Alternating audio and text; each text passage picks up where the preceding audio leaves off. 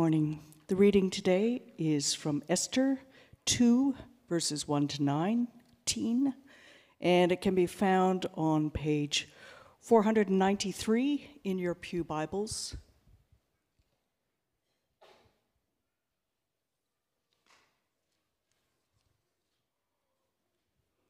Esther 2, verses 1 to 19.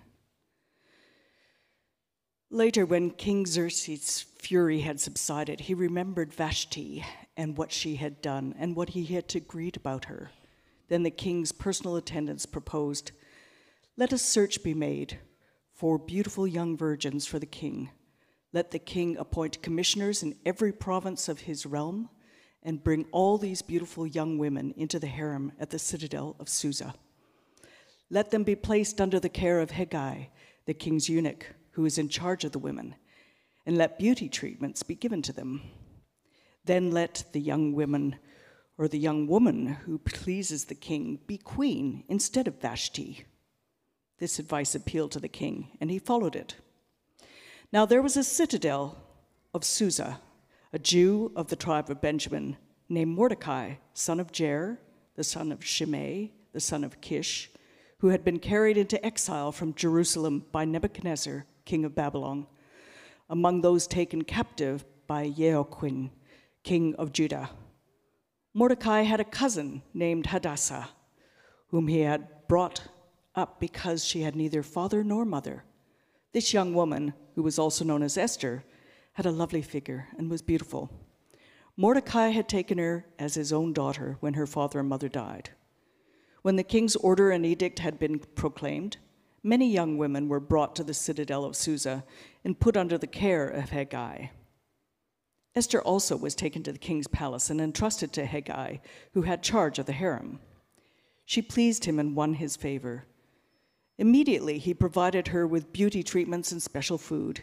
He assigned her 7 female attendants selected from the king's palace and moved her and her attendants into the best place of the harem. Esther had not revealed her nationality and family background because Mordecai had forbidden her to do so. Every day he walked back and forth near the courtyard of the harem to find out how Esther was and what was happening to her. Before a young woman's term came to go to King Xerxes, she had to complete 12 months of beauty treatments prescribed for the women, 6 months with oil of myrrh and 6 with perfumes and cosmetics. And this is how she would go to the king. Anything she wanted was given to her to take with her from the harem to the king's palace. In the evening, she would go there, and in the morning return to another part of the harem to the care of Shagaz, the king's eunuch, who was in charge of the concubines. She would not return to the king unless he was pleased with her and summoned her by name. When the turn came for Esther, the young woman that Mordecai had adopted, the daughter of his uncle Abihail, to go to the king, she asked for nothing other than what Hegai, the king's eunuch who was in charge of the harem, suggested. And Esther won the favor of everyone who saw her.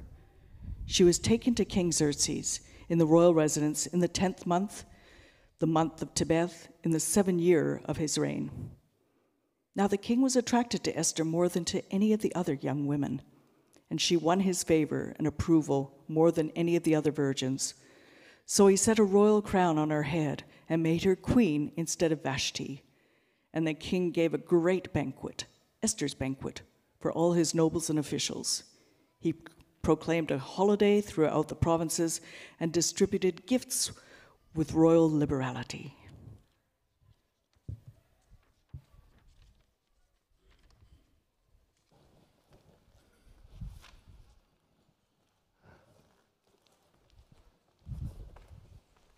Thanks so much, Philippa. It would have been great to hear her continue reading this intriguing story. Yes, from another time and another place, but an intriguing story nonetheless. For those of you who are guests, as Bruce said, my name's Andrew. I'm one of the ministers here, and really looking forward to introducing this ancient story to you. It's a story that's filled with people who are powerful, beautiful, brutal, and erratic. But more importantly for our interest, it's a story of how 2 seemingly insignificant people emerge from almost nowhere into the great empire of Persia and end up being used by God to bring a wonderful rescue for God's ancient people, the Jewish people, the people to whom God long before had made promises that he would use them as his vehicle for bringing blessing to people everywhere. He loves these people. Although what's really interesting and what makes Esther stand out is that there's 167 verses in Esther, but not a single one of them mentions God at all. There's no miracles here, there's no angels, there's no prophets, there's no visions, there's no dreams. It's a story unique in the Bible because of the hiddenness of God. At a time when his people are in great crisis, at a time when all sorts of interesting things are happening in this massive empire. The hiddenness of God in our own experience strikes us when things are difficult. When we live with disappointments, when we're living with distress.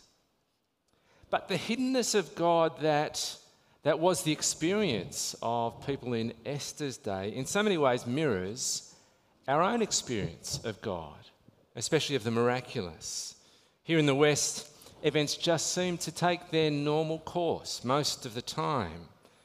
Miracles are few and far between if they occur at all. So where is God in all of that? These are the kind of things that the book of Esther probes for us. And it turns out to be super encouraging.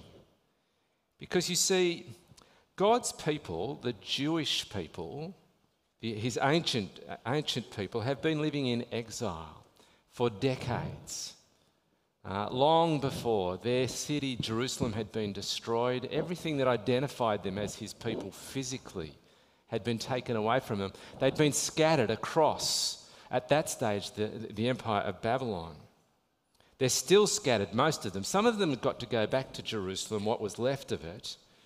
But here we have a little community of them, right in the centre of the Persian Empire. They're exiles. It's really interesting. When you get to the New Testament, the Apostle Paul describes Christians that way. So our first verse that I want to draw your attention to is actually the first thing that he writes in his first letter, where he says, Peter, an apostle of Jesus Christ, to God's elect exiles. We're described as exiles, scattered through the provinces, in this case, in Pontus, Galatia, Cappadocia, Asia, and Bithynia. What we're going to see over these next few weeks as we read this intriguing book is that the hiddenness of God to them and to us does not mean the absence of God, the absence of the miraculous and the spectacular intervention of God does not mean the absence of God. What we're going to find over these 4 weeks is that God remains to his people, committed to his people, and even when he is hidden from our sight. So this is actually a really good way to be kicking off this year. I mean, we don't know what is ahead for us. Might be the best year we've ever had, or it might be a really tough year, maybe another tough year. This is a great way of God feeding us by his word, reassuring us that he is at work even through the mundane affairs of our lives. He's at work even through the things that looked disastrous in our experience, for our good and ultimately, especially for our salvation. But that's a run ahead a little bit. Let's go right back to the start of Esther. We jumped over this so we could get into the really exciting beauty pageant that we get to there in chapter 2. But we really need to hear about this empire in which God's people find themselves. It's a dangerous place, as we'll see. So verse 1 of chapter 1 says, this is what happened during the time of Xerxes. The Xerxes who ruled over 127 provinces, stretching from India to Kush. At that time, King Xerxes reigned from his royal throne in the citadel of Susa. Now, the citadel, that's the seat of government in the middle of the city. Everyone that's anybody who's got anything to do with running and organising these 127 provinces there under the rule of the king and serving the king. Now, he's got a big job and they've got a big job. If you put those 127 provinces on a modern map, I've got to read these, it would cover these places. Northwestern India, Pakistan, Afghanistan, Uzbekistan, Kazakhstan, Iran, Iraq, Armenia, Syria, Lebanon, Israel, Jordan, Turkey, northern Greece, Egypt, Libya, Eritrea, Ethiopia, and northern Sudan. Can you get your head around that? That is such a massive area. I mean, what it says as you see that map and as you read the opening verses of Esther is that Xerxes is the most powerful man in the world. And as you read on, you realise he wants everybody to know it. And there are good reasons for that politically, but I think there might be some things happening personally for him as well.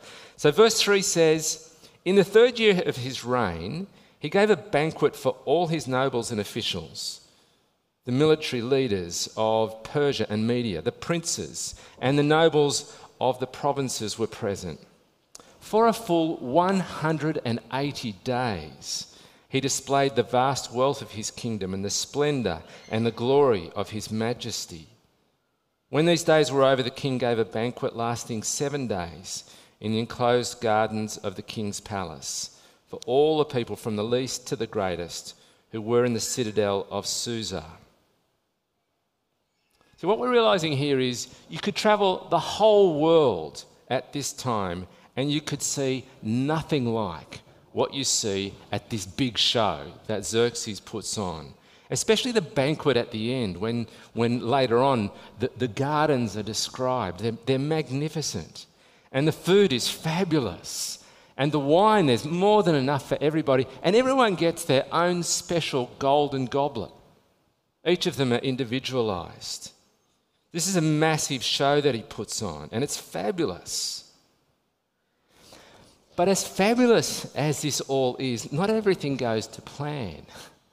So in verse 10 we read, on the 7th day when the king was in high spirits, he was drunk from wine.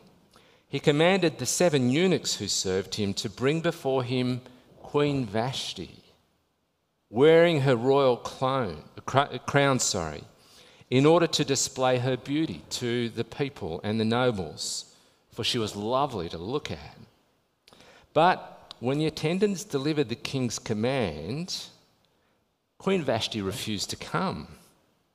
Then the king became furious and burned with anger.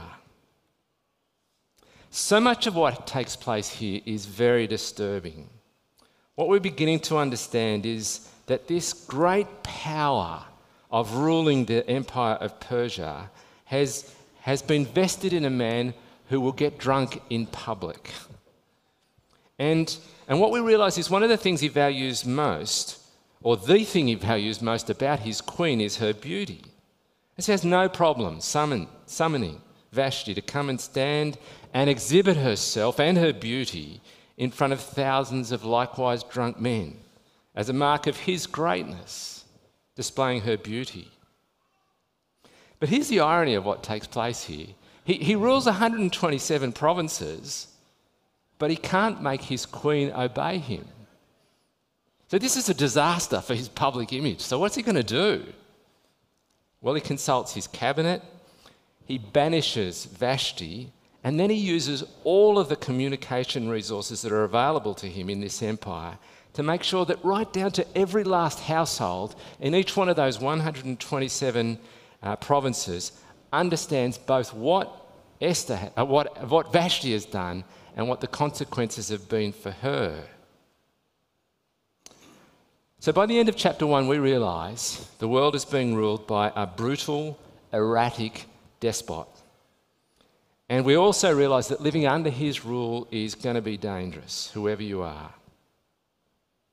So that's chapter 1. Chapter 2 is dominated by the search for a new queen. But what we begin to see here is that living under the rule of Xerxes, living in the Persian Empire at this stage, is an especially dangerous person if you happen to be one of the followers of God, one of his people. So let's go to chapter 2, which we're going to call Beauty Pageant, Persian Style. So the thing about this pageant is you don't volunteer, you get volunteered. Because Xerxes has sent his commissioners to every one of the 127 provinces to find the most beautiful young women, beautiful physically and sexually. And wherever you are, if you're one of these women, you get brought to the king's harem. And at the king's harem, there'll be beauty treatment and there'll be training for your night with the king. Now, there's one big prize there, being nominated and crowned as his queen. There's a few consolation prizes, but let me tell you, there's a lot of big-time losers in this whole beauty pageant. So depending on what happens on the night you have with the king, you'll never leave his harem, but you may never see him again, depending whether you've pleased him or not. That means you'll never return home. You'll never see another man. If he likes you, though, he may call you back to his bed. If he really likes you, he'll marry you so that your children can be his heirs. And if he really, really likes you, here's the big prize, you become his queen. It's dreadful, isn't it? The consequences here. But just as a side note, this is really interesting. It wasn't only the young women who were treated heartlessly in the court of Xerxes. The Greek historian Herodotus says that every year 500 boys were taken from their homes. They were castrated for service as eunuchs in the court of Xerxes. So the picture that we're seeing here is that everyone's sexuality within this kingdom, within this empire, was at the disposal of the king. So the great world empire, which was on show in chapter 1, is a dangerous place. It's, in so many ways, it could be a cruel place for anyone.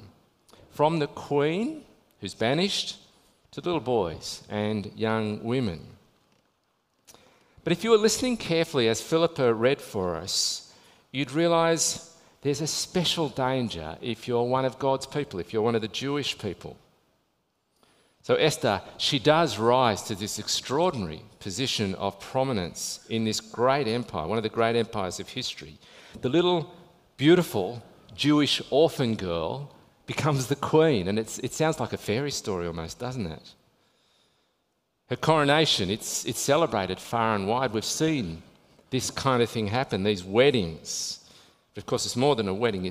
She's crowned as queen. But the ominous note here is that her cousin, who's cared for her because her parents had died, she was an orphan, her cousin has instructed her not to let anybody know of her nationality, of her Jewishness. Did you notice that? It was in verse 10 and also verse 20.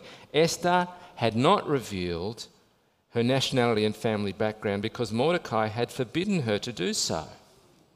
That's before she becomes queen. It's after also. He says, you've got to keep it quiet, Esther. So there's a vulnerability with being one of God's people, which, as we'll see next week in chapter 3, becomes a live and present danger because Xerxes, by the middle of chapter 3, he's signed off on a plan that someone else has come up with to murder every Jewish person in every province of the empire. Now, more on that next week, and we'll be back to Esther in a moment, but there was just a little bit at the end of chapter 2 that we haven't read yet, and so I'd like to take you there. The one thing we didn't read was about Mordecai and what happens with Mordecai when he's at the king's gate. So let's read that from verse 21.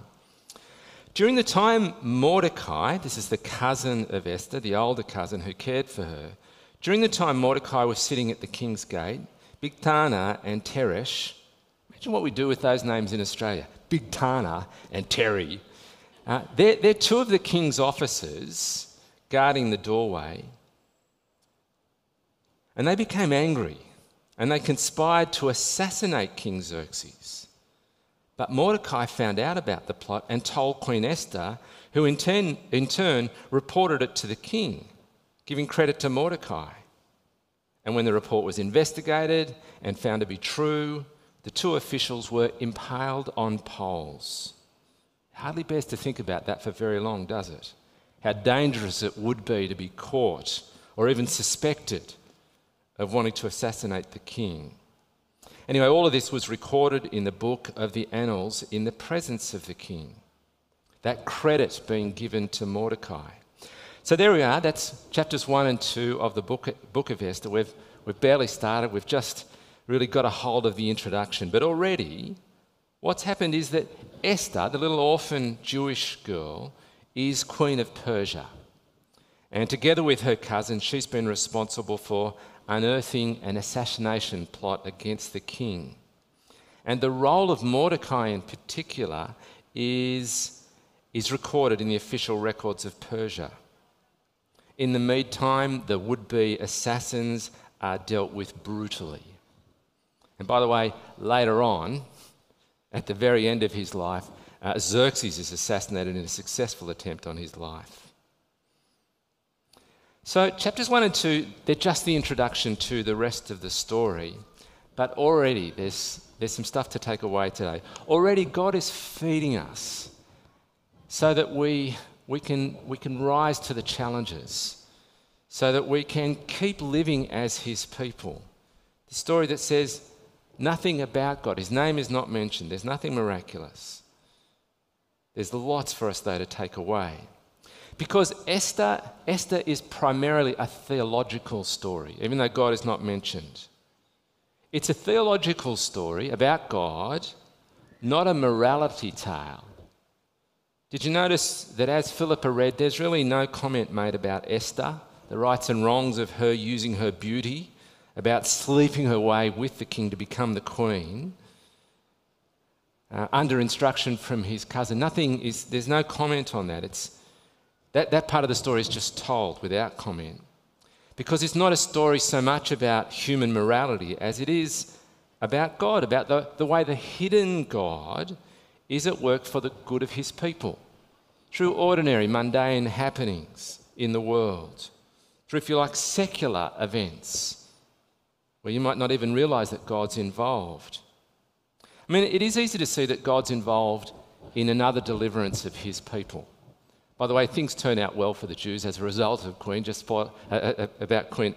Esther. She's responsible under God for a wonderful delivery for his people. Spoiler alert, that's where it's going. But a lot of you knew that already. But so it's so easy to see God at work in the 10 plagues of Egypt, back in the time of Exodus, and in the way that God rescued his people out of Egypt and brought them through the Red Sea, and there's all those miraculous things happening. You say, God is at work in the Exodus. Do you say that God is at work when a drunken king calls his queen to come and display herself to a whole bunch of other drunken men? What we'll realise as we read through the book of Esther, that God is, and we've already seen this, that God is working through events like that invisibly to raise up Esther to ultimately, wonderfully deliver his people. So there's no miracles in Esther, but as we continue to read, we'll see there's a whole string of events that take place. Some of them quite mundane, which when you add them all up together, they help us understand that the God who is hidden from sight is working for the good of his people, especially for their deliverance. It's a beautiful book which illustrates the way in which God is at work in the ordinary affairs of our lives. Might not have the same spectacular outcomes in this life, but we know, for instance, from somewhere like Romans 8, that God is working all things together for the sake of his people. He's not just the God of the miracle or of the beautiful sunrise. He's the God of the everyday affairs of our lives, of the mundane things that go from day to day within our lives, even the hard things, even the terribly disappointing things, even the very distressing things. God is vitally involved in the everyday affairs of our world.